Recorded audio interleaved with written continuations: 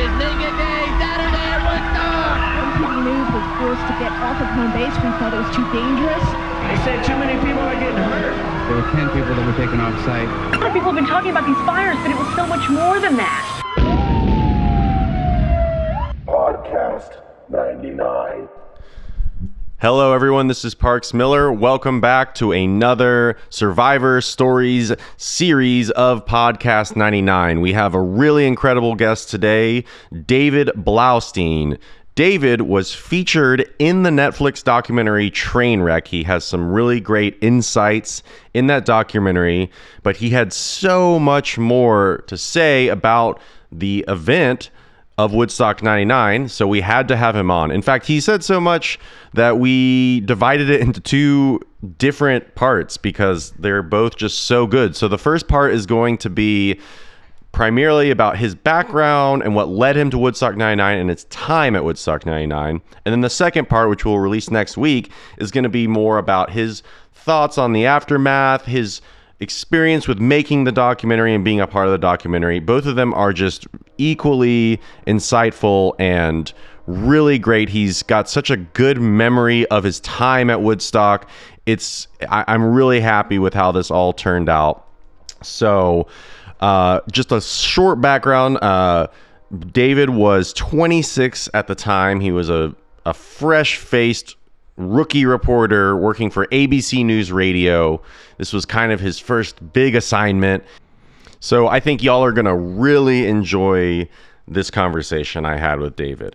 And before we get into it, while I have you, please consider giving us 5-star review on whatever platform you're listening to this podcast. And also please consider checking out our Patreon, patreon.com/culture dumps. There is lots of Woodstock 99 related content, lots of pictures, and there's a lot of bonus content from our new show, Culture Dumps. So let's get into it. David Blaustein, part 1. All right. Hey, David, how's it going? Great, Parks. How are you? I'm awesome. Thank you so much for joining us here at Podcast 99. I want to just get into your story, your time at Woodstock 99. So take us back to 1999, or if you need to, a little before, and how you got to Woodstock. Well, so I was a brand new reporter at a company called ABC News Radio. And when I say brand new, I had started 2 months before Woodstock 99 happened.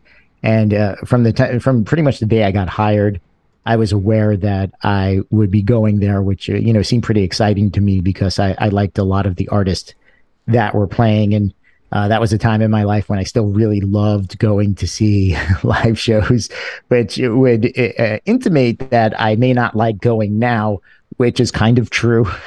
I guess don't judge me, but I've been to so many live shows, and it was part of what I did for a living for a long time. So I'm not necessarily over enthusiastic about going to see live music, even though I know psychologically it is very good for you. But nonetheless, at the time, it was a very exciting idea to be going to this event as a reporter. I had never covered anything on that scale. And, actually, when I got hired, I hadn't really covered anything before because I was pretty inexperienced and probably a little in over my head before I got hired.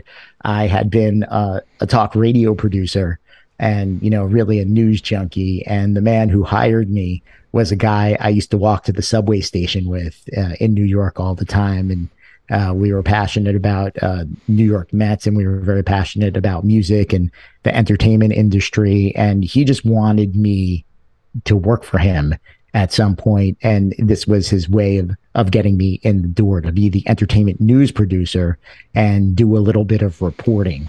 Later on, I became a full-time entertainment correspondent and a movie critic, but not really relevant to the story. So that's where I was at that point in my life. And, when I started that job, I was really in over my head. A lot of people don't know this, but, I'm dyslexic. A lot of people don't know it because I don't really talk about it. But the reason why it's relevant to this story is it was a struggle for me in my job, especially in 1999. We did our audio on a like a DAS computer system. So everything was numbers based, and numbers like really screw me up. I always see everything in reverse. So it required me staying at work probably 2 hours longer than I needed to every night. And I wasn't necessarily that technically proficient, although I'm pretty good now. And so I, was probably a little worried about Woodstock '99 and what that would be like. But yeah, I mean, driving to Rome, New York, and taking an airplane and hanging out with the guy I was going to hang out with was definitely an interesting and challenging proposition. And I went up there with a guy named Al Mancini. He's a rock news producer, and I didn't know him that well. And Al is extremely articulate. He worked at the famous rock club CBGB's. He was the bartender there for 3 years. And he also had a law degree and was pretty well connected in the rock news world, knew all the publicists, knew a lot of artists. And so I think I was probably a little intimidated by that as well. So I think on my way up there, I was feeling a little bit of anxiety. So and probably just a little nervous. And you mentioned New York City. Is that where did you grow up? Oh yeah, okay, that's a good point. I grew up in Brooklyn, New York. Okay. So I was from New York City. Okay. And just a little more background. I grew up in a place called Sheepshead Bay, Brooklyn. Now I did leave New York City for a little while. I went to school in Buffalo. I went to a place called Buffalo State College, and they have a really great radio program. But I started working professionally in radio while I was going to Buffalo State College, and I worked for 2 local radio stations there. I also did a college radio show as well, just a talk show, which was a lot of fun. Now I have a question, because you're mentioning in '99 to Woodstock, you mentioned driving and a plane. Can you clarify that for me? Yeah, I believe I don't remember where we flew into, but I think we took like a 45-minute plane ride to whatever airport or whatever city was closest to Rome. And I think it could have been Albany. I think we flew into Albany and then we drove from there. Oh, because okay. So I think that's what we did. Gotcha. I'd have to check that, but that seems to make sense in my mind. And then, by the way, it was the same thing going back. It's just going back was a much, much different experience than going there. Right. So, but sorry, go ahead. So you're mentioning this guy Al Mancini. So you kind of have this it's like a potential mentor, but he's older, he's experienced, intimidating. So, and already it feels to me like this is a big jump up from anything you'd ever done before, like Woodstock '99. Yeah, it really was. And, I want to say that by the time I was 26 years old, I was fortunate for a number of reasons, just because I think at that point in my life, I had been exposed to a lot of really interesting people, met a lot of famous and powerful people, met a lot of musicians as well, met a lot of famous athletes. So I was down for any sort of challenge in my life. I also had a thing going on. I had a personal thing going on in my family, which was unpleasant. And I think that also prepared me for big, intimidating things as well, because I felt like if I could survive what had been going on in my life, then, I could probably, I could take on anything. And I did have a certain amount of pressure going on over there. I think my boss at that point had some regrets about hiring me and wasn't really sure if I was the right person for the job. So I had to go there and really prove myself. And proving yourself. The outcome of that is I wound up working there for 18 years. So I did wind up being the right person for the job. And I think Woodstock '99 and covering Woodstock '99 really had a lot to do with that, because it really shaped the way I approached live news coverage and really covering anything that, sort of turned out to be a disaster or, maybe a somewhat violent or a dangerous news story. Wow. So you get to Rome, New York. Which day? Yeah. Thursday. So we actually got there on Thursday. So we got there for the pre-stuff, and this is kind of a fun story. Maybe just for me. I might be the only one who's interested in this. So Al and I we pull up onto the base, and we park the car and we're looking for a publicist because we have no idea where to go. And we meet this young publicist. Actually, she was an intern, and Al and her are talking about something, and I just say, "Wait a second, is that Vertical Horizon?" And both of them looked at me and they said, "Excuse me?" I said, "That band that's playing, that's Vertical Horizon, right?" And she's flipping through her pages. She's like, "Yeah." And then Al looks at me and he says, "Motherfucker, how did you know that?" And the reason why I knew that is because they had sent, the publicist. I don't know if the album even came out yet, to tell you the truth, or if it was out. It was out briefly. They were not being played on the radio yet. But I heard the album and I liked it, and I gave it to my best friend because I thought he would like it. I think these guys are going to be a big deal. And, I mean, that song was huge. Everything You Want, very, very big. I definitely remember hearing it a lot on the Atlanta modern rock radio.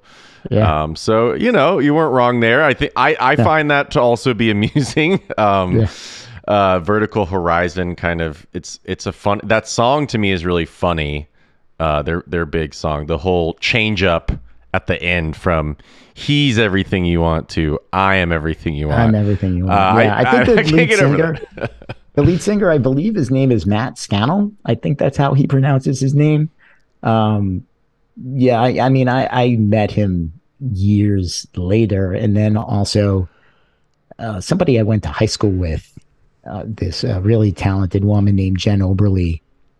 She's a bass player, guitarist, composer. She actually played with Vertical Horizon for a while, which is good fun. So what was Thursday like? What was the environment? What was the vibe? I think, Thursday, it seemed pretty laid back. We were just getting the lay of the land. The one thing that was immediately striking was how hot it was, and how much concrete there was on this Air Force base, which made sense because it was an Air Force base, which means airplanes landed and took off from there. So there would have to be a runway, and there would have to be a lot of concrete. And so there was that. But I want to say, Al and I don't think nobody at that point, we weren't expecting it to be a really bad situation because we didn't really know. I think Al was preparing me constantly for the possibility that something could go wrong because he had covered, I think it was it Miller Repa? So what was that show that the Beastie Boys did? I don't remember what it was called off the top of my head, but the Beastie Boys had a concert festival in Washington, D.C., I think maybe the year before or earlier in the year. And I think there was a lightning strike and a bad storm, and I think somebody died there, and Al was there. And, that was his entry into sort of disaster, news coverage, instead of just going there to be a rock news reporter where, you interview some rock stars and some musicians, you collect some audio, you talk to some people about the event, and, you write it up and you're done. Mm-hmm. And, he happened to be at that event with a very, very seasoned news reporter who taught Al a thing or two. And then Al turned around and taught that stuff to me. But on Thursday, it was sort of kind of an uneventful day, just getting the lay of the land, watching some of the pre-show bands, and I don't really remember who they were. Other than Vertical Horizon. Vertical Horizon is the only one that really sticks out. But I do remember.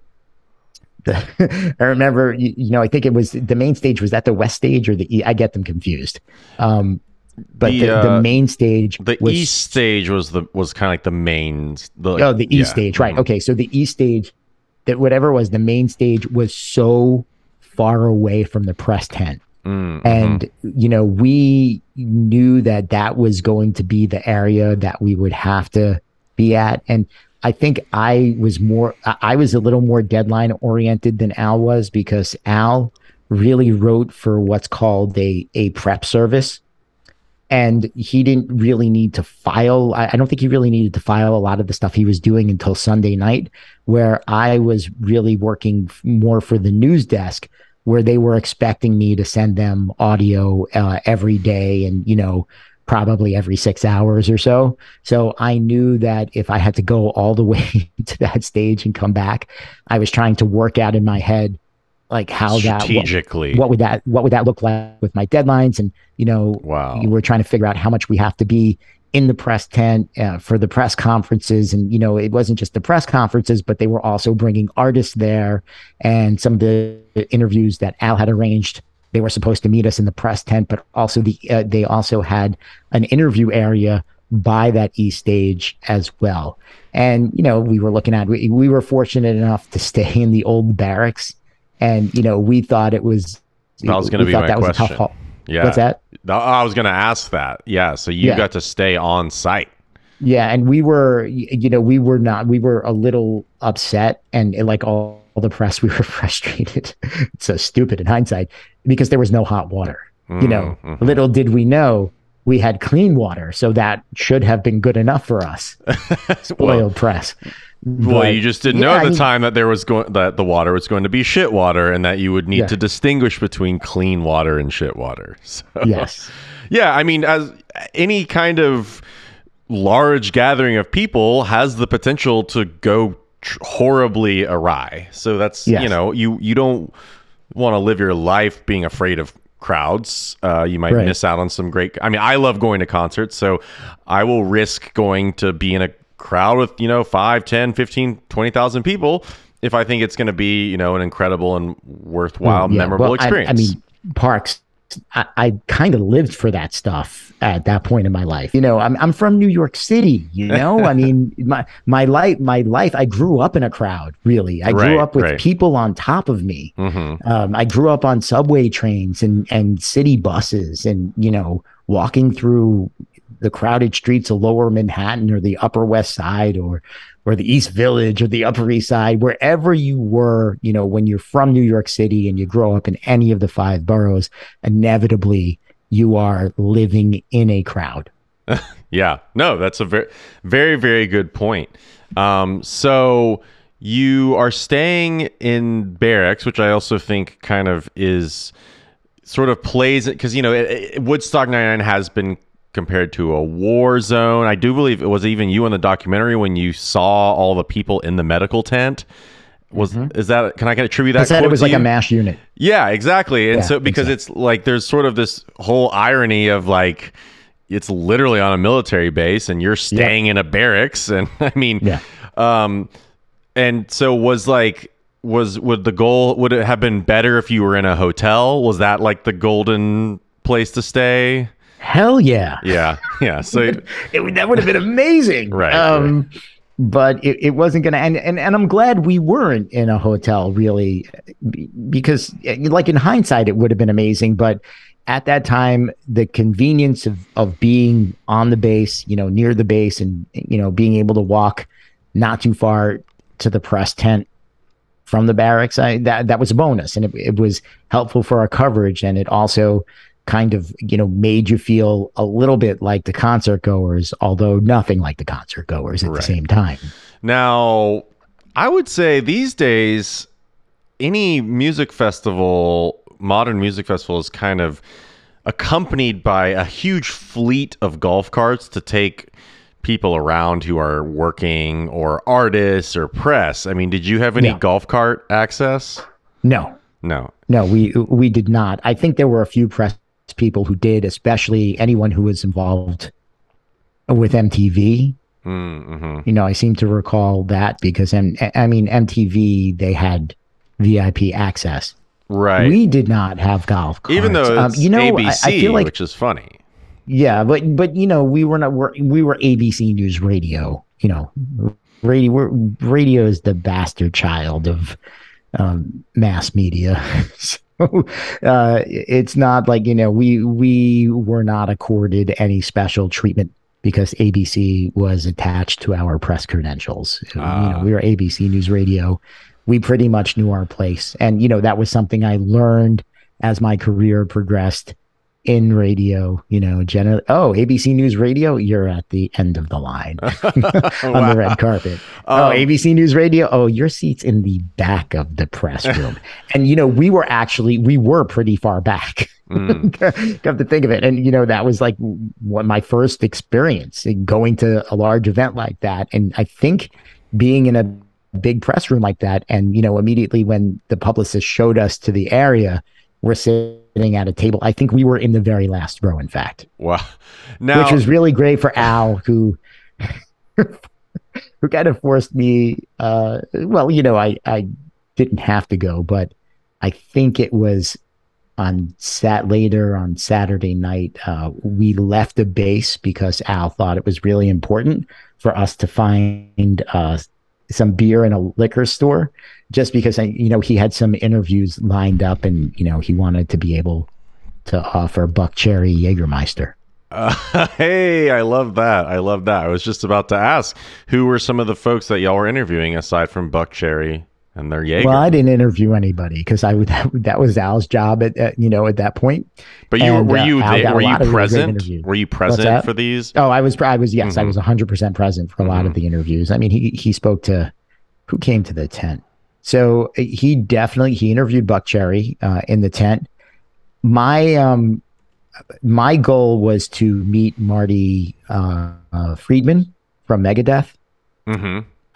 Because he's one of my closest friend's cousins. And, so I'd been hearing about him for years. And so I wanted to make sure that I met him, which I did, and took a picture with him. And then, but Al interviewed a lot of people. I remember he interviewed Kid Rock, and I have a picture of him interviewing Kid Rock. I think Willie Nelson, Avenged Sevenfold. Or Seven Dust. Seven Dust. Yeah. Right. Sorry. I think I have my ears confused. Is that right? They're two like heavy aggressive bands with 7 in the name. So. Right. And I'm also 50 years old and tired. So yeah, he got a lot of good interviews, and I took a lot of good pictures of him interviewing people. We even when we went to see Megadeth, we got they allowed us in the photographer's pit, so nice. I had some really great pictures of Dave Mustaine. Nice. You said daily, you had to report back daily. Yes. with audio, and so help me out with as far as that would be something that would then, if they use it, they would say we've got David from Woodstock, and then that would go out on radio. Like a clip you've prepared, right. Or they're editing. They're taking your audio and then they're editing it into. Yeah, I was primarily my instructions were this, because my primary job at that point was to be a producer, not an on-air reporter. But I had permission to put myself on air whenever I thought it was necessary. I just couldn't be gratuitous about it. So I did send back some voicers, and a voicer is just, a report that you just record straight up with no audio. I sent back audio, I wrote some raps, and that was not back then. You wrote some raps 100 years ago. What's that? You wrote some raps. Yeah, not like hip hop. I wasn't spitting fire or anything like that. I wrote around audio. So I wrote a script, and then I would send the audio to New York, and they would mix it on their end, because in 1999 we didn't quite have, we didn't have Adobe Audition, right, or anything like that, where we could, we couldn't easily transfer MP3s. I recorded everything on a DAT, and had to play it and feed it through. I think that was a Comrex line. I don't even think we had ISDN at that point. So that's how that worked. Oh, dang! You lost me at Comrex. That I was with you on the DAT. Right. But Comrex is, I got to do my research on that. I mean, I do find it I find this very fascinating because it, Yeah. Radio, still was I mean, honestly, I was listening to the radio today, but I can, it still had, it was the 90s, Right. Well, radio, Parks, radio permeates everywhere. Yeah, You know what? That's it's not still true. around. No, I mean, it's still around. I was literally listening to it today. It's still around. It does not permeate everywhere. This is a conversation I like to have with people, but podcasts permeate everywhere. Yes. Like you can take a podcast into a subway and you could take a podcast into a tunnel. Although, to be fair, most good municipalities have Wi-Fi or 5G pumping through their tunnels and subway systems. Right. It's true. And I mean, this point, you could probably listen to radio online via more a podcast format. So, but it's still a radio station by name. But anyway, we're digressing a bit here. So Thursday night, so you see Vertical Horizon. It's not everyone's there. You're in the barracks. Then Friday hits. I mean, I would kind of assume you're kind of waking up as early as you can to like hit the ground and start to. Yeah, that's correct. But we knew that we were not going to see James Brown in person. We knew that we were going to be in the press tent because we needed to be there, I think specifically to get some opening press conference sound. And we just couldn't be in two places at once. Mm-hmm. And I remember we were watching the James Brown feed specifically. I mean, for us here at Podcast 99, us Woodstock 99 nerds, the fact that you were in the press tent is amazing because there was any footage I've seen from some of those really contentious moments when shit started to hit the fan. I mean, that feels like, I would love to be a fly on the wall when John Scher and Michael Lang are fielding some of these questions about how the festival is going down. So did you go every single day? Is that kind of how you started your day? Was the morning press conference? We were at the press conference first thing. Nice. And then Al, occasionally had to go somewhere and meet some people to do interviews. And, he would go and I might stay in the press tent when he would come back, and then I would go out and, I was trying to find some good stories to tell. Whether it was talking to concert goers, and, I certainly spoke to plenty, and, whether they were rolling in mud, whether it was women or women who had their breasts painted, or which was in hindsight ridiculous, and people who had come from all over the country. That was something I like to do at like any time I went to a festival or went somewhere to cover some big event. Like a thing I'd love to do is I just wanted to get people to say where they were from, and then I would go back and quickly mix that up into like a montage and make it part of the piece. And I think I got that idea from Woodstock 99. Nice. So, I would go, when different bands were playing, I would just go and stick my microphone up by a speaker for ambient sound, just to tell that story of, who was playing, hopefully somebody would say something good from stage. I mean, that's pretty much what we were doing. If we both tried to see artists that we wanted to see, it just didn't always work out because it didn't work out with with my deadline anyway, and with Al's interviews. Now on Friday, some of these artists would be like G Love, Special Sauce Jamiroquai, Sheryl Crow, The Offspring, Buck Cherry, ICP, Korn. Do you remember any of these artists that you saw? I can't believe you didn't mention Mo. Okay. No, so, I mean, I can name them all. We had Mo, Oleander. Yeah. We had DMX. The Roots. Did you see Mo? I did not see Mo. Okay. I do remember their manager, who was a real nice guy, was like working overtime to try to get us to interview Mo. And I think, I could be wrong about this, but I'm pretty sure Mo is from Western New York.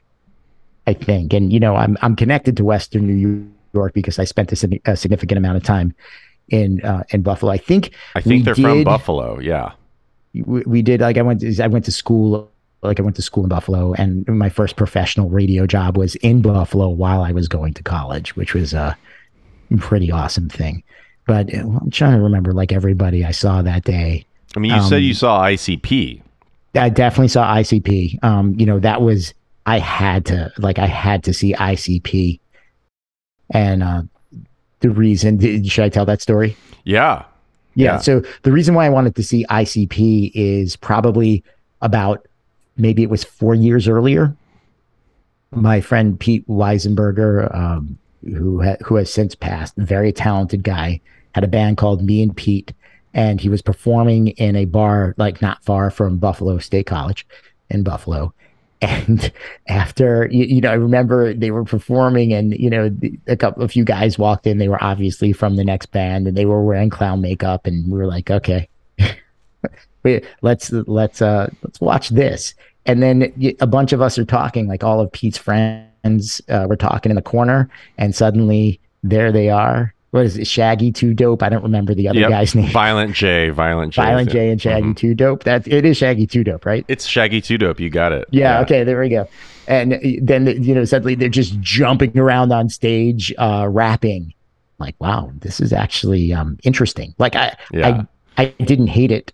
Mm-hmm. Yeah, it was amusing, but we didn't stay to watch their whole set. But here's the thing: outside of Pete's friends, there were maybe 15 people in the bar. So I was super excited to go see this band play in front of 40 or 50,000 people, because they were on the other stage that I had seen play in this tiny little bar. That was important to me. And what did that pay off? How was that? How did that pay? Yeah. Well, I mean, it was insane. I mean, they were everything that they promised to be. I mean, they were incredibly outrageous. They were ridiculously hyper sexualized. I remember that.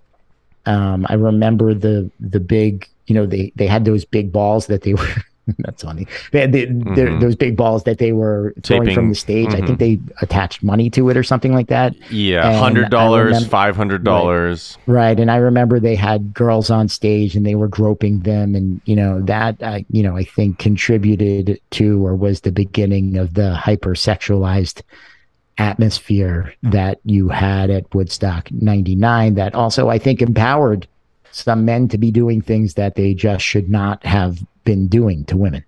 If you're maybe seeing some artists on stage doing it, there's a mimicking behavior. Well, if Violent J is doing it, I can do it too. They did also have these guys in clown masks that were naked, other than their clown masks. Something that isn't talked about a whole lot I'm starting to learn more about from, like, Heather's story is the male nudity and some of the creative body painting. Did you see anything like that? Yeah, so I interviewed a number of women who had body paint on. So I should couch this way. The nudity was not that big of a deal to me, okay. Which is sort of a strange thing to say. So I was raised by a nudist, which is a true story. So my dad was a nudist. My mom is the opposite. She's very prudish, which, always made for an interesting time. He was not allowed to walk around naked in our house. But, he did go to nudist resorts and nude beaches, and he used to take me to nude beaches when I was a little kid. So wow. Seeing the male and the female form naked out in the open wasn't really shocking to me, I think, like it was to other people, although I certainly recognized that it was. So, right. And I don't actually remember seeing naked men. I don't. I know we've seen the footage. Yeah. At this point, you had just you had been to the nudist colonies. Yeah, so much. I think I was just like, didn't register. Whatever. There are people not wearing clothes. It's Woodstock. That it's a little strange, but I don't think. I don't remember seeing a ton of naked men. I don't remember seeing any naked men really, but there were women everywhere with their shirts off, but primarily with body paint. Yeah, and that in itself seems like such a very 90s thing, the kind of day glow, shiny, holographic, the sexy butterfly. I mean, I feel like as an adolescent at the time, I feel like Victoria's Secret was doing a lot of these like sexy body painting things. Like that feels super 90s to me. Yeah, I don't know if that was a 90s thing or not. Maybe I just didn't really pay attention to it. At Woodstock 99, I paid attention to it. I was a 26-year-old single guy.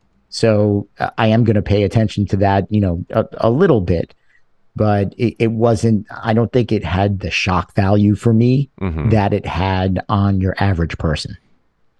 Gotcha. Yeah. And I mean, hey, you heard it at Podcast 99, parent raised by a nudist dad. That's why I love doing it. And then you obviously you have Flea.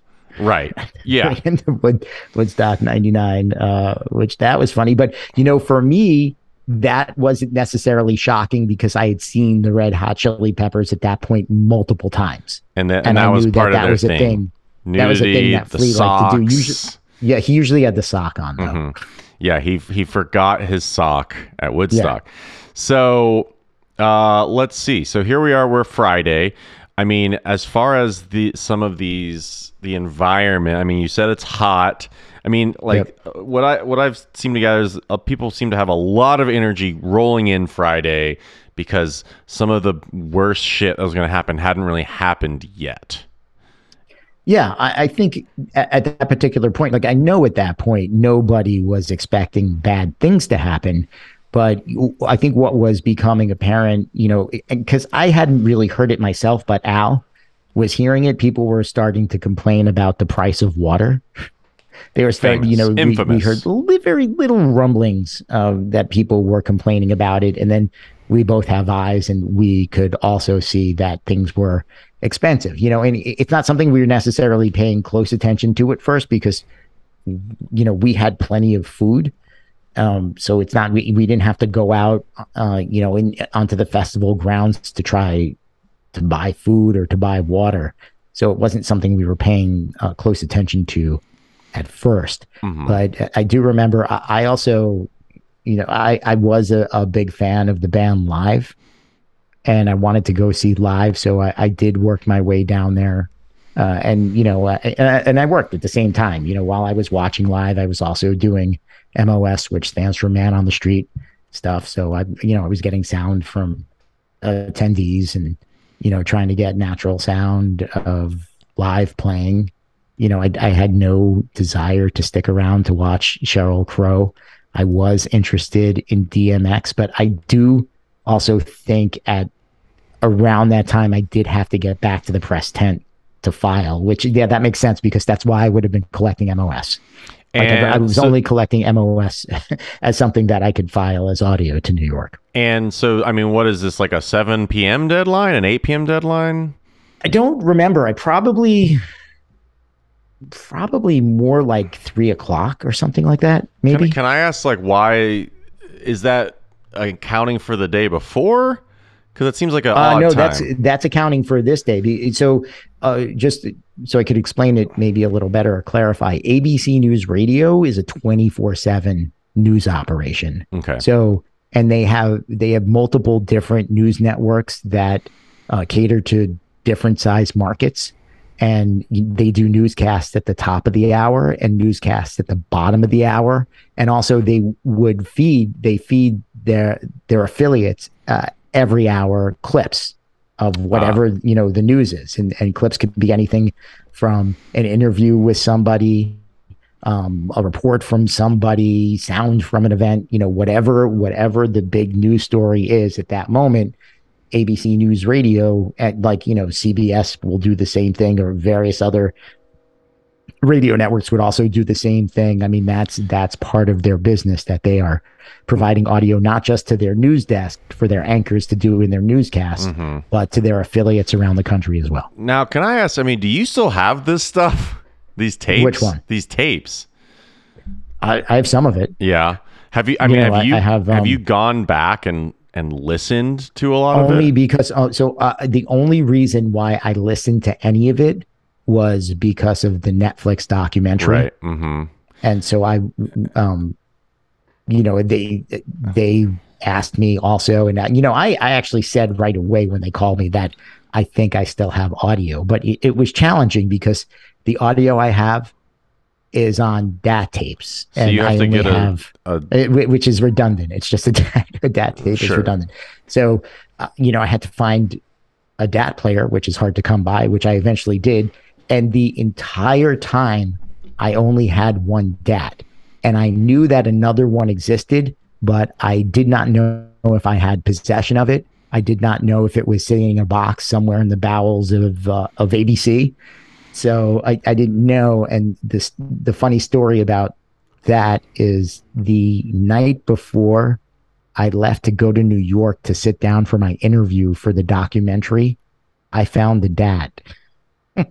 And it was a treasure trove. It was only 12 minutes, but that was the DAT which had the stuff from the Limp Bizkit pit. And we'll get into cool. And we'll get into that in the timeline. I mean, I could only imagine that those tapes would just be an incredible snapshot, much in the same way that all these pay-per-view footage that's on YouTube is this kind of raw snapshot of it, because it's not really edited in a doctored up way. So I mean, if I could, well, what's insane about it is I was very, very inexperienced when I went there. That makes it better. That makes it even better. It does. And you hear me. There are multiple times where you hear me trying over and over and over again to do like a live report to tape, and I keep screwing it up. Man, I love it. It's pretty hilarious. At first, I'm like, oh, this is embarrassing. I don't want anybody to hear it. And then I was like, you know what? This is what happened. This is who I was. This is honestly, this is a rookie reporter trying to work shit out. So I'm not really embarrassed about people hearing it at this point, but it took me a few minutes to come to that conclusion and be okay with it. But yeah, you do hear a lot of that, and but I also have interviews with a lot of people who were there, and then you also hear me walking around. I think there's one point where I kind of almost got into a fight with some kid because he got in my face. He got in my face, and he insisted that I put him on TV. And I'm like, do you see a TV camera? I'm a radio reporter. And now, because I mean, they kind of talked about some of that anti-MTV, anti-media vibe. I mean, would you kind of say that was part of it, or was this just a drunk idiot who thought you had a camera? No, he was just a drunk idiot. Gotcha. And there was a lot of that there. That even happened quite a bit. Well, I mean, that's for a little later, but I was there when that sound tower fell down. Right. And, I feel like that felled sound tower is almost an iconic image as far as Woodstock 99 is concerned, and the damage of the next day, like everybody who was showing footage, like that was the one picture they kept showing over and over again. And I was there. Truly. That's amazing. And I still have that audio. And well, I'm going to say if it's not something we try to cement out off air or whatnot, but I would highly suggest trying to compile that and digitize it. I mean, I think that could be a great snapshot. I mean, people are into that stuff. If nothing else, us here at Podcast 99 would be really into hearing as much. I know I have some of possible. It on my phone. That's amazing. Now, just to move along in the timeline, Friday night. I mean, you mentioned you were a big Korn fan, and did you see Korn? So I did not see their entire set. That was also, I think, that was and again, I'm not 100. I don't have this 100% right in my head, but it was either I had to go back to file audio, or I needed to go back, file audio, and I wanted to go see ICP. So And I'm pretty sure ICP was way before Korn. Was it way before? They were still then I in had the to leave. daytime, and Korn was definitely like at night. Oh yeah, no, ICP was like a dusk. Like when they started, it was light. Yep. And when they ended, it was dark. Right on. So I had to go back and file audio. That's what I had to do. And I remember that the tapes actually reminded me of that, because I definitely wanted to stay to watch Korn, and I knew that I couldn't. And I couldn't remember if it was because I needed to go see ICP or if it was because I had to file. But it's way more likely I would have left Korn to file for my job than it is that I would have for ICP. I have I do have audio of me interviewing some people, and you can hear Korn in the background. Oh, amazing. Let's try to, maybe you can send it to me if you're interested in that. After the thing is, I don't think I'm allowed to. Oh, like technically, I don't know if that's legal. Dang. Well, that's dangling a sweet carrot. That sounds. But did you so then if we move on, so Friday so did you see the rave at all? Yes, I saw a little, very, very little bit, and I do have a file on my phone that says the tower falls. So man.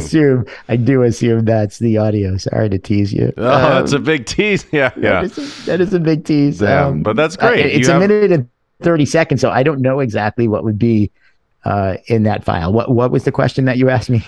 Just as far as like the rave, like just kind of asking you how your Friday night ended, because now we're fully into, day one of the festival, and just how so this is gonna be a boring answer. I didn't go to the rave on Friday night. I was there on Saturday night. Gotcha. Okay. I think we were spent, and I think we were just very focused from the last 2, because we got there on Thursday, we got up early on Friday. I think I also think that was the day we were running back and forth to the main stage so Al could do his interviews. And I think we were just really tired at the end of Friday. We knew Saturday was going to be a big day. So it's pretty boring, but that was the night. I think we kind of decided as soon as the music was over, we were done. But Saturday was a huge day. As mentioned in the, like, one of your big moments in the Netflix documentary is, you took your recorder into the Limp Bizkit pit. Obviously, Limp Bizkit being one of the most, probably the most infamous performance, maybe, Red Hot Chili Peppers at the end too. So you kind of had your 26-year-old piss and vinegar. You had this experience of a mosh pit. You're like a seasoned pit veteran. So you're like, I'm gonna get my recordings into the pit. So tell me about the Limp Bizkit concert. So I was excited to see Limp Bizkit because I was a fan. I'm not going to sit here and be like, I was a huge Limp Bizkit fan at the time, because Limp Bizkit hadn't been around for that long. And when I was there, when I walked up, obviously you could see how huge the crowd was. And I don't think I was there I wasn't there for the very beginning of the set. I feel like I missed the first song. And then, so I'm just standing on the side. And it was when they played the song 1999 that I realized I'm going into this pit. I'm like, because it was crazy. They don't show, I don't think they show that on any documentary, but I'm pretty sure you could find that online somewhere, that it was like an earthquake. It was like when Fred Durst says, whatever that line is, and now what is the line? It's like, now you motherfuckers got a reason to jump. I got a reason to jump, and then everybody starts jumping. Yeah, and it was Richter scale level earthquake vibes. And Yeah. I'm going in there. Like, I know that our listeners, our demographic, they've never heard sound from inside a mosh pit. Most people haven't. I had seen all the other reporters who were there. No TV crews are going in the middle of a mosh pit. I saw the radio reporters that were there, and I was pretty certain none of them were going into a mosh pit. So, like, what can I do that would give me, some sort of advantage or make me shine in the eyes of my boss back home, because I needed all the help I could get at that point. I'm like, I'm going into that mosh pit. Yeah, And, I mean, you're like Bill Paxton in Twister over here, like audio from the middle of a mosh pit at Woodstock. Yeah. It sounds so ridiculous now. Like, I didn't think it was that big of a deal to do that. I didn't think it was anything special in that particular moment. The thing that I noticed, though, about that pit that seemed different than any other pit that I'd ever been in, besides the scope, besides the size. It was the biggest mosh pit I'd ever seen in person. That didn't bother me. What bothered me was all the shit that was flying around. I mean, people were, there were bottles, frisbees, shoes. I got hit with every single one of those. I definitely got hit in the head a few times from people who were being passed over me.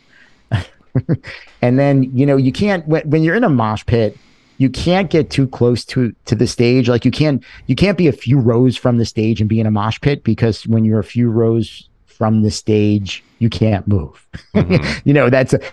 There's no moshing going on. You're gonna get squished. Yeah, you're just being crushed. Or you're gonna get kicked in the back. I didn't want to get that close. I probably got as close as maybe about 30 yards. No, not even that. No, probably more like 50 yards. And that was when I was, and you could hear it on the tape too. You could hear me stop the tape, because I'm sitting there trying to narrate what's going on. And I started, stop. On the documentary, you actually hear me do something, and they timed it really well with what was going on in the video, which was a pretty cool thing to see. Gosh, I mean, sounds incredible. But I stopped it because I saw this girl get hit in the head with a glass bottle, and she's bleeding everywhere. Yeah. And then I followed her backstage. I don't know if you want me to talk about that. And then that was kind of where you made the MASH comment. Right, exactly. Yeah. So that was really, and I'd seen some bad things in my life at that point, but this just looked pretty bad. It was, there was blood everywhere. I mean, that's not hyperbole or an exaggeration. There was blood on the cement. There was blood on cots. There was a girl getting staples put in her head. There was the girl who I followed back there, and I was watching them take care of her, and they also put staples in her head. And then the other girl that I saw was just, it was like she was lost. She looked completely bewildered, didn't know where her friends were. She had gotten separated. Her head was hurting. She just had an ice pack. That was it. They didn't send you to the hospital or anything. Mm-hmm. They just stapled up her head, and they're like, go. So I hung out with her and got the attention of a security guard on the side of the stage, and I asked multiple times for them to make an announcement so she could find her friends. And I stayed with her until after the set was over, and they eventually did make an announcement. Oh. And so that fun moment spilled over into the press conference the next day, because John Scher, everything was sunshine and roses. And then that's when, he really started, the press really started to push back on him, just because of how chaotic that day, how chaotic and violent Saturday had been. And he's sitting there telling us that, that's not what we saw. And why don't we focus on all the good stuff? Yeah, I mean, everybody wants to focus on the good stuff. That's nice. And we wish we had a lot of good stuff to focus on. But at the same time, there was some very bad stuff going on. And our job is to report that. We can report the good stuff too. I know covering it for ABC News Radio, we reported plenty of good stuff. We sent out interviews for, sound bites from the band. We sent out sound bites of people saying that they were having a great time. But, then there was this other thing going on where, and it always feels a little weird for me to compare anything to a war, just because a war is a separate animal, and, people died at Woodstock 99, but not, you know what I'm saying? Yeah. Not in the same way, but it was pretty brutal what I witnessed. And the fact that this girl who, got separated from her friends, was backstage, had staples in her head, had to walk back into, an unsterile environment, very dirty, hot environment. That didn't speak too well to how the whole thing had been organized. And again, I'm sure, to me, it feels like just the fact that you're on an army base, the barracks, the actual infrastructure itself is, was created because of war. I mean, that can't, right. There has to be some Can't level escape it. of irony there. It's the elephant in the room. And so this might be an obvious question, but at what point was it during Limp Bizkit, or at what point did you feel, hey, this feels a little bit sketchy? It was going backstage and seeing what I saw, whatever you want to say, off stage, off to the side of the stage, in that medical area. That was kind of like a shock, like an eye opening. Like it's not just this one girl with the bottle. Like there's people are getting fucked up everywhere. Yeah. And also I will say this, that I was briefly at the rave on Saturday night, and there were so many people on the floor, passed out on the side, who were out of it. And that was also a little weird to me. I mean, I'd been to a lot of concerts in my day, and even one Grateful Dead concert where like everybody was tripping, and but I had never seen anything like that. So that to me said, this is not great. This is there's something wrong here. Like starting to put those elements together. This is not what it was supposed to be. Gotcha. So then Saturday, I mean, is this starting to, I guess, creep into what you're sending, but like the audio you're sending back? Are you starting to include this? The Limp Bizkit stuff, I 100% included. Yeah. I didn't. We didn't have the ability to like open up a mic and start talking about the rave. Especially I didn't have a microphone with me. I mean, that was like we were trying to have fun. We were better rested than we were the day before, and we both decided. Al Mancini, the reporter and producer who I was there with, that we both decided that, we're going to try to have some fun after work on Saturday, which we tried to do, and we did, but the rave wasn't fun. And also I will tell you that at 26, I was still actively going to raves in my personal life. Okay. Gotcha. So as someone who was into the rave scene in the 90s, this one was not your bag. No, and I will also say that I started getting into raves in the 80s. Oh, okay. When I was in high school. Nice. Like that's how far back I go.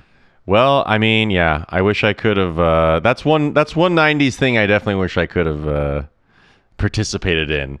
80s, you missed a good time. 80s and 90s raves. So, I mean, did you partake any recreational off work type of stuff, or you're like, other than right now? No, I'm kidding, Parks. Okay. No, I did not. The only thing we did do, we drank. We had alcohol. It was after everything was over, and it was, Al and I. You're like Al going for a cajoled. beer after work, but it just happens to be Woodstock 99. Right. Yeah. And it was Al really wanted to get off the base and find a liquor store, and I think he partially because he wanted to drink some Jägermeister, but also partially because he was interviewing a few bands, most notably Buck Cherry, and I think he wanted to be able to offer them alcohol, which makes perfect sense. Yeah. No, I love, and so that, I mean, I don't know, that sounds kind of exciting to like, ooh, I can, like, did it feel weird to leave Woodstock for a second? It did. And I want to say that I was being a total tight ass because I was afraid. You were like, not, you were like, we're not supposed to leave or something. Yeah, no, I was not, I was afraid of getting in trouble with work. Like I was afraid of being perceived as unprofessional because remember, I'd only started working that job 2 months earlier. Right. And then, but then you've got the grizzled veteran who's like, and then I could also imagine him being like, come on, you pussy. Like, we're getting a beer. Yeah, no, he was, he was encouraging me. He was definitely the devil on my shoulder, but I was not listening to him. I love this dynamic. It was a great dynamic, but and then Al and I, we turned out to be great friends for years and years. And just I want to say this about Al Mancini. He now lives in Las Vegas. He is one of Las Vegas's premier food writers. And he also has an app called Neon Feast. I'm giving it a plug, but it's amazing. He's a very, very interesting, intelligent guy. And if anybody who's listening to this ever goes to Las Vegas, you must download this app. And it's great. He's a great kind of catchphrase or tagline. It's like Yelp without the assholes. Oh, nice, Which is great because Al is like, he's super connected in Las Vegas with like every famous chef, every single restaurant, and like every food writer. So he decided that he was going to put together this particular app and curate like a great experience for anyone who uses it. And, he didn't want to do something like Yelp where anybody who has an axe to grind can just post something, Yeah. So it's pretty cool. Awesome. But that's who Al is. Right. And, I mean, it sounds like you earned your stripes in this, and you've kind of mentioned that this experience kind of like, I mean, this feels like something where you level up and you're like, I fucking did Woodstock, and so like, I deserve to be here. Right. And I guess I didn't really think of it in those terms. For me, it was more like survival. Right. It was like feast or famine. So yeah, I feasted. And so then on Sunday, I mean, I feel like that's really sexual assault notwithstanding, which seemed to have happened. I mean, that getting information about those has been probably one of the most difficult things to get, like some of that information. But that notwithstanding, it seems like Sunday is when people are like, wow, like no one's picked up the trash, the water's all fucked up, the peace wall's coming down. And then like that to me seems like when it really started to be like, all right, the infrastructure of this place is about to come under attack. So the descriptions of Sunday morning, like what was yours? Well, Sunday morning, I think it started out with that press conference. So it started out on a pretty negative note, and because you had some words for John Scher. Yeah, he was just sitting there again, all sunshine and roses. Nothing's bad. It's a few bad actors. This is great. We're like a small city. If this was a small city, these little crimes, peccadillos, would be no big deal, right? Which of course was crazy, and virtually everybody taking the microphone was taking him to task, and he really was glossing over what happened at Limp Bizkit, and I felt like I had to correct him. And I'll tell you what, when I took that microphone, I was nervous. This is the first time in my life I was ever doing anything like this. I'm taking a microphone, and we got a pretty big press corps right there, and I'm going to engage this guy and maybe say something controversial. And it's a guy that I have respect for. He's a big dude. Yeah, big guy in the concert promoter world. Yeah, I don't know how this is going to go over. Mm-hmm. And here's the thing, Parks. I forgot that it happened. Until I started talking to the production company that did the documentary. I had zero recollection of it until they brought it up, and I'm like, oh yeah, that sounds familiar. And then they showed me the video. Like, oh wow, it's pretty cool. Yeah, I'm glad I did that. So they had the document. They had the footage of it, and you saw it. And so yeah, how did you? What was your analysis of this kind of moment with John Scher 20 years later? From my perspective, I was like, that was kind of brave of me. I wish I was a little more articulate. And the people at the producer who I was working with at the time, who had been talking to me, he's like, no, you were articulate. You made your point. Mm-hmm. And I don't know what else to really say about that other than he got what he deserved. Mm-hmm. We were asking him tough questions because he deserved to receive tough questions, because he wasn't giving proper answers. And you are this person presiding over this massive festival where you have all these people, where the infrastructure is going to shit. People are demonstrably getting injured and severely hurt. And there are parts of your festival that are chaotic and dangerous. You need to own up to it, and you need to do something about it. And he wasn't, and he didn't, and he still hasn't.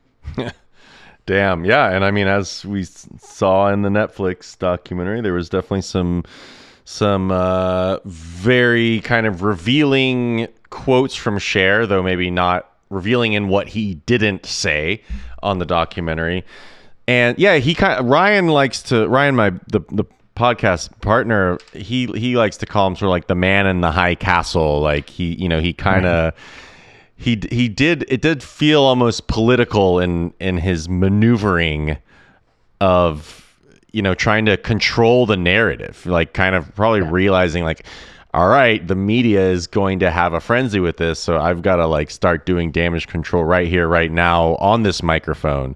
Any of that little footage I've seen from the press tent is incredible. So now are you kind of fired up, charged up from this as you go out for your last day? No, I think, there was part of me that kind of couldn't wait for it to end. Mm-hmm. I think I just wanted to get it over with. I don't, for me personally at this point, it did start now feeling like it was, more of a job, and I wasn't necessarily having that much fun. Not that was a particularly important thing, but I'm like, all right, I survived these 3 days, let's just get it over with, and I really wasn't thinking in terms of, this could really go south. I wasn't feeling like, that there necessarily could be a riot, but there was still something wrong. It's like, it still didn't feel right. There was still something in the atmosphere. And, I'm also one of those people where I'm an extremely positive person, but I'm also extremely skeptical at the same time. And I don't know how those two things exist in my brain, but they just do. So I'm like, this will turn out okay. There's evidence to the contrary, but this will turn out okay. And, we'll wrap things up tonight. We'll hit our deadlines. I even started writing my pieces that I was going to file that night. I started, I was editing audio. I had things that I was set to send. And, I think really for me, the only thing that was missing was I felt I needed, some man on the street audio, I needed some concert goers talking about, to sum up how the weekend went. And, I thought it would be a good idea to get some sound from, one or two of the last acts. And I think we were pretty satisfied with seeing Megadeth, getting some sound from Megadeth. And we knew that at that point we could probably pull some sound from one of the feeds from the Red Hot Chili Peppers, just for like some ambient sound, good quality sound. And so, we weren't that concerned about it. So what happened was, after Megadeth, I went back to the press tent and I started filing stuff. And then I was like, oh, I better run out there and get some more MOS. And I ran out and I got some more MOS. And then I got back to the press tent, and Al looked at me. He's like, "Do you know what's happening?" No, I don't. He's like, "Look at the monitor." I did, and I see some bonfires. It's like, Shit. you got to go back out there. Like, I do. It's like, yeah, they're setting stuff on fire. You got to go. I'm like, all right, I'm going. I am out. No, at this very moment of you going out, sorry, real quick, at this very single moment, I mean, is the feeling, is it excitement? Is it fear? I mean, like, what is kind of that feeling of like, all right, I got to go report on these fires that aren't supposed to happen? Like, I really want to know what you were feeling at that very moment. I had a lot of conflicting thoughts. One, I knew, because it was almost a mile to the stage, right? And I was pretty wiped. I'm like, all right. So that was thought number one. Thought number two is, this will also be a good opportunity for me to wrap things up and, do a voicer and talk to some people. And number three, I really wasn't thinking that this was an emergency situation. I was just thinking, oh, this is now like a little bit of a different news story. So I'm just going to go with it. Because I mean, that's generally how I am all the time. Whatever the situation is, I'm just going to go with it. I'm not going to get necessarily, super nervous about it. I did say earlier that I was nervous about talking to John Scher in front of all those people. That's different, because that I made the choice to do that. But if I don't have a choice in this situation, I'm not going to get nervous. I'm not going to get upset. I'm just going to roll with it, and we'll see what happens from there. And then when you did roll up, what was that like? So what I saw a couple of the fires. And from my perspective, it didn't look like it was terrible yet. But I also realized that those fires would go well in whatever I was reporting on. It was something that I could mention and describe while I was wrapping things up, which what I was trying to do. I got, pretty close to the stage, grabbed some people to talk to, tried to do some reports, which I kept screwing up because I was new and I sucked at my job. And then when I finally got something that was satisfying, I'm like, all right. I started hearing drumming. Right. And I started hearing people chanting. I'm like, all right, this is now going in a different direction than I anticipated. And this is turning into something I didn't expect. And now we have a real news story. So, I got to go pull up my big boy pants and go do what I got to do. So, I'm like, all right, let me head to one of these fires. And so I get to one of the fires and they have a drum circle and they're chanting, and I'm recording it, I'm recording the natural sound.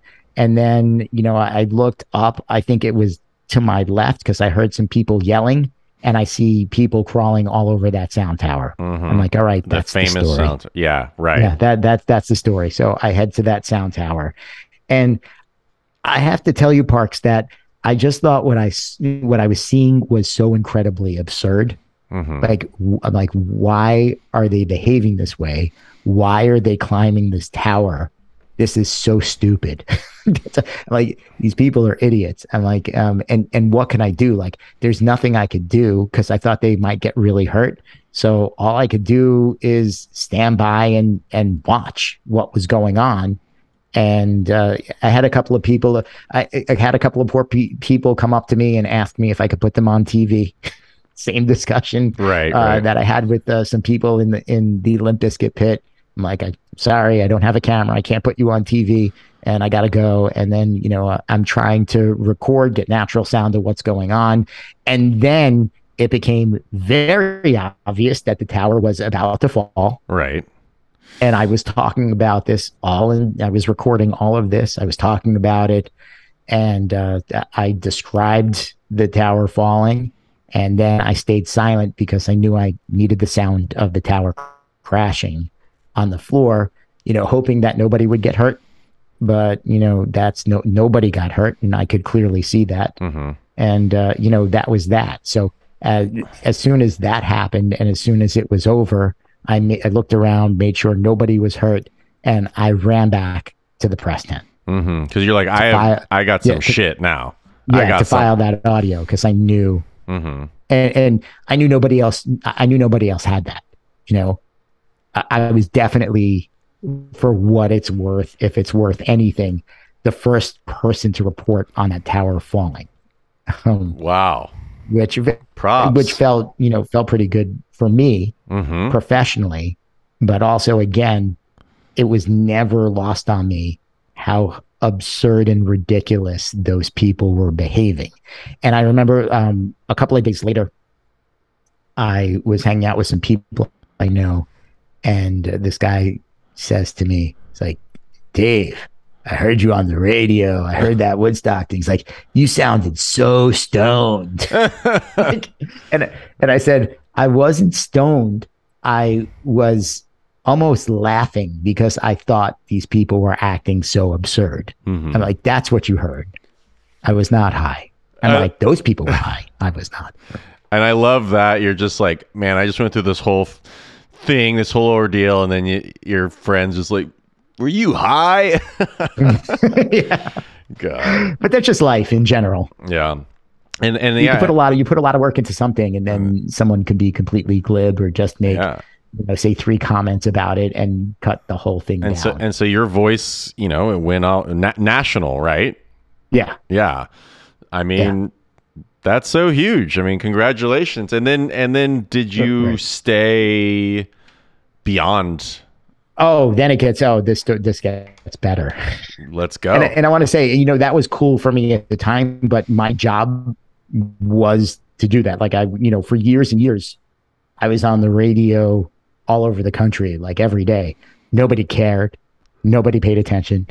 but my voice was generally heard from, I don't know, anywhere between 8 and 11 million people a day, because I was this entertainment reporter and movie critic who did these 35-second reports that showed up, on your local newscasts or on network newscasts, pretty much 5 to 6 days a week, which, I can only really appreciate that now.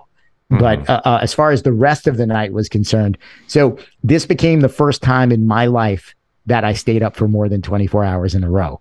And I'm not really sure. Yeah, well, I guess cramming for exams in college, I probably came pretty close. But I think, we probably got up at 8 o'clock that morning. And that was because it was so hot in the barracks. You couldn't, at a certain point, it was just unbearable, and you weren't, you just weren't able to sleep. So I think we, got up, took freezing cold showers, then did our thing. And that started at 8 o'clock. And I don't think that I shut my eyes and went to sleep until about 7 p.m. the next day. Wow. Yeah. I mean, that was when the thing. Do you that stop? Was, you don't stop till you leave, I'd imagine. No. And a lot of that was the tutelage of Al. I guess. Yeah. Is tutelage a word? I don't even know. Yeah. But Al was like, this is what we have to do. We have to stay up. And it wasn't even Al. Like, we were getting, our boss was already on the phone with us and telling us, giving us marching orders, because by 11 p.m. it was already a pretty big news story around the country. And so that was our missive. We stay there, we keep reporting, we keep filing all night long. And then we have to be up for all the morning shows. And both Al and I, we were talking to radio stations all over the country. And in the documentary, like in the first 3 minutes in that opening set piece, I think I pretty much opened the documentary, right? And then you're pretty early on in it. Yeah. So, and then you see that old footage of me, and I'm pretty sure when that was recorded or when that was filmed, and by the way, I didn't remember doing that either. That was probably at like 8 or 9 o'clock in the morning. And so I'd been up for 24 or 25 hours at that point. Damn. So were you, obviously you're reporting, were you going back out into the field, the festival in these late hours? We did. Yeah. We went back out there. We spoke to some people. I described what I saw, and and that was pretty much it. We were also, we had to be there for the press conference in the morning as well. Right. And we reported back on that. An unplanned press conference, but obviously one that had to happen. And I mean that the Woodstock documentary had footage of that, which just looked even more intense than the one before it. I mean, what was that terrible. like? Yeah, I mean that, because then at that point you can't I should deny. be laughing, but I mean it was a really unfortunate situation for everybody who was on that stage. You're like, at this point, no one wants to be here, but some shit just went down, so we got to do this. And what was also pretty interesting is that I would say more than half the press corps left. More than half of them left before the shit went down, because they were done. They got their new story. If anything, there were a few camera crews that were there. It was, probably like the Associated Press or whatever their video source was that feeds out all the affiliates. So, news stations around the country, if they were going to report on Woodstock 99, which, they probably would, because it's a good like end of newscast type thing. Mm-hmm. If things didn't go south, that, the news crews knew that, back at the station, wherever that was, they could pull that video and stick it in newscast. So there was no reason for them to stay anymore. Right. And because, usually when a festival ends, there's not fire and riots and destruction and state troopers. So and felled audio towers. Felled audio delay towers, yeah. So, damn, man, that's...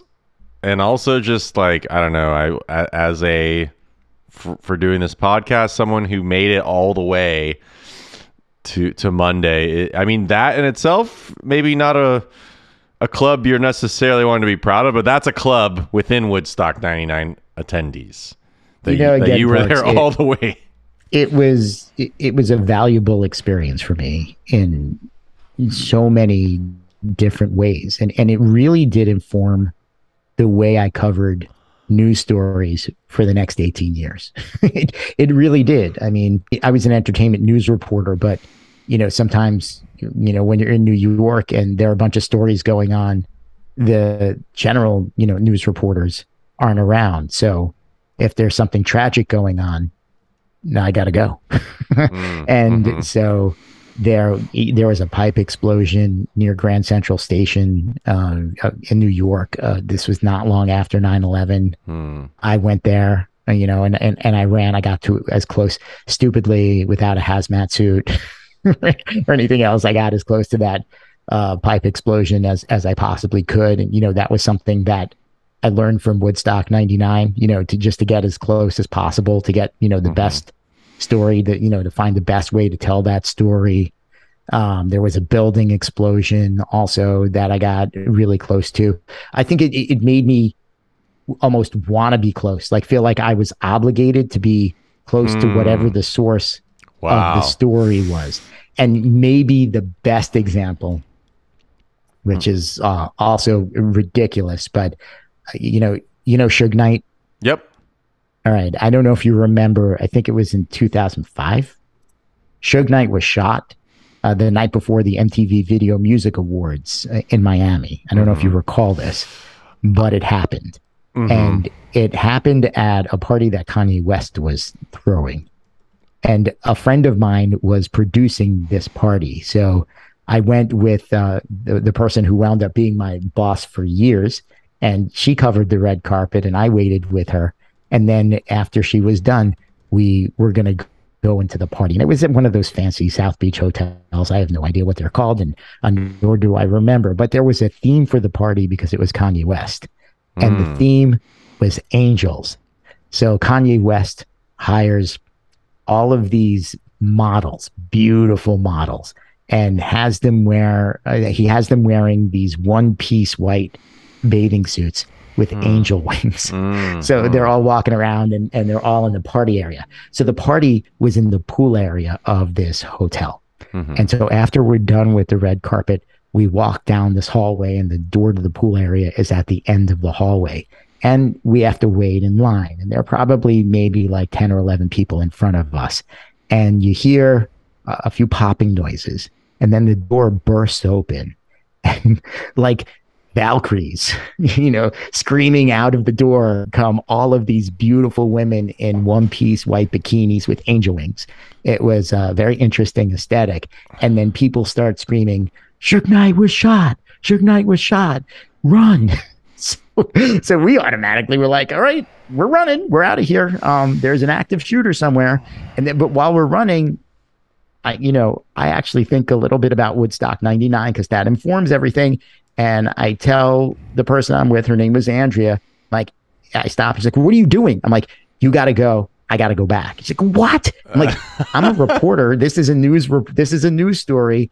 I'm going back. So I ran into the pool area where there could have been an active shooter. I didn't care. And I snuck around, and then the paramedics came in.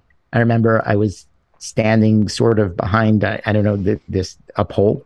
And so nobody bothered me. I didn't see a shooter. I didn't see anybody else. So the paramedics came in, somebody popped out of a room, brought them in, and there was a window to the room.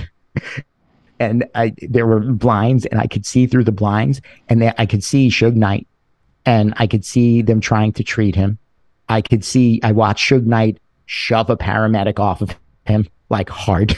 If you know anything about Suge Knight, that makes sense. Mm. And, so I called up the news desk and I reported everything that I was seeing, but no other reporter was in there. And I think you might be able to even find a report. I know, like, as soon as I got out, I spoke to the New York Post about it, and I think they quoted me. Damn. But also, like, it was a news story, and that was all over, that wound up all over the place. But that was something I probably would not have done if it wasn't for Woodstock 99. Was it smart? Probably not. Man. We didn't know where the guy was who shot Suge Knight, and he could have still have been there. But I mean, and I probably have 100 stories that are kind of similar to that, where I went into situations and went into news stories and, figured out a way to get close to whatever the source was. And that was all from Woodstock 99. Man, wow. This is incredible. David. Yeah. This is so good. I'm not agreeing that it's incredible. I'm just responding to many. I'm just saying, I mean, incredible in terms of just that story. Man, I feel like you got a lot of good stories, and I do. We could keep this rolling. I think I'm going to make the call and wrap it here. I mean, wow, this is so amazing.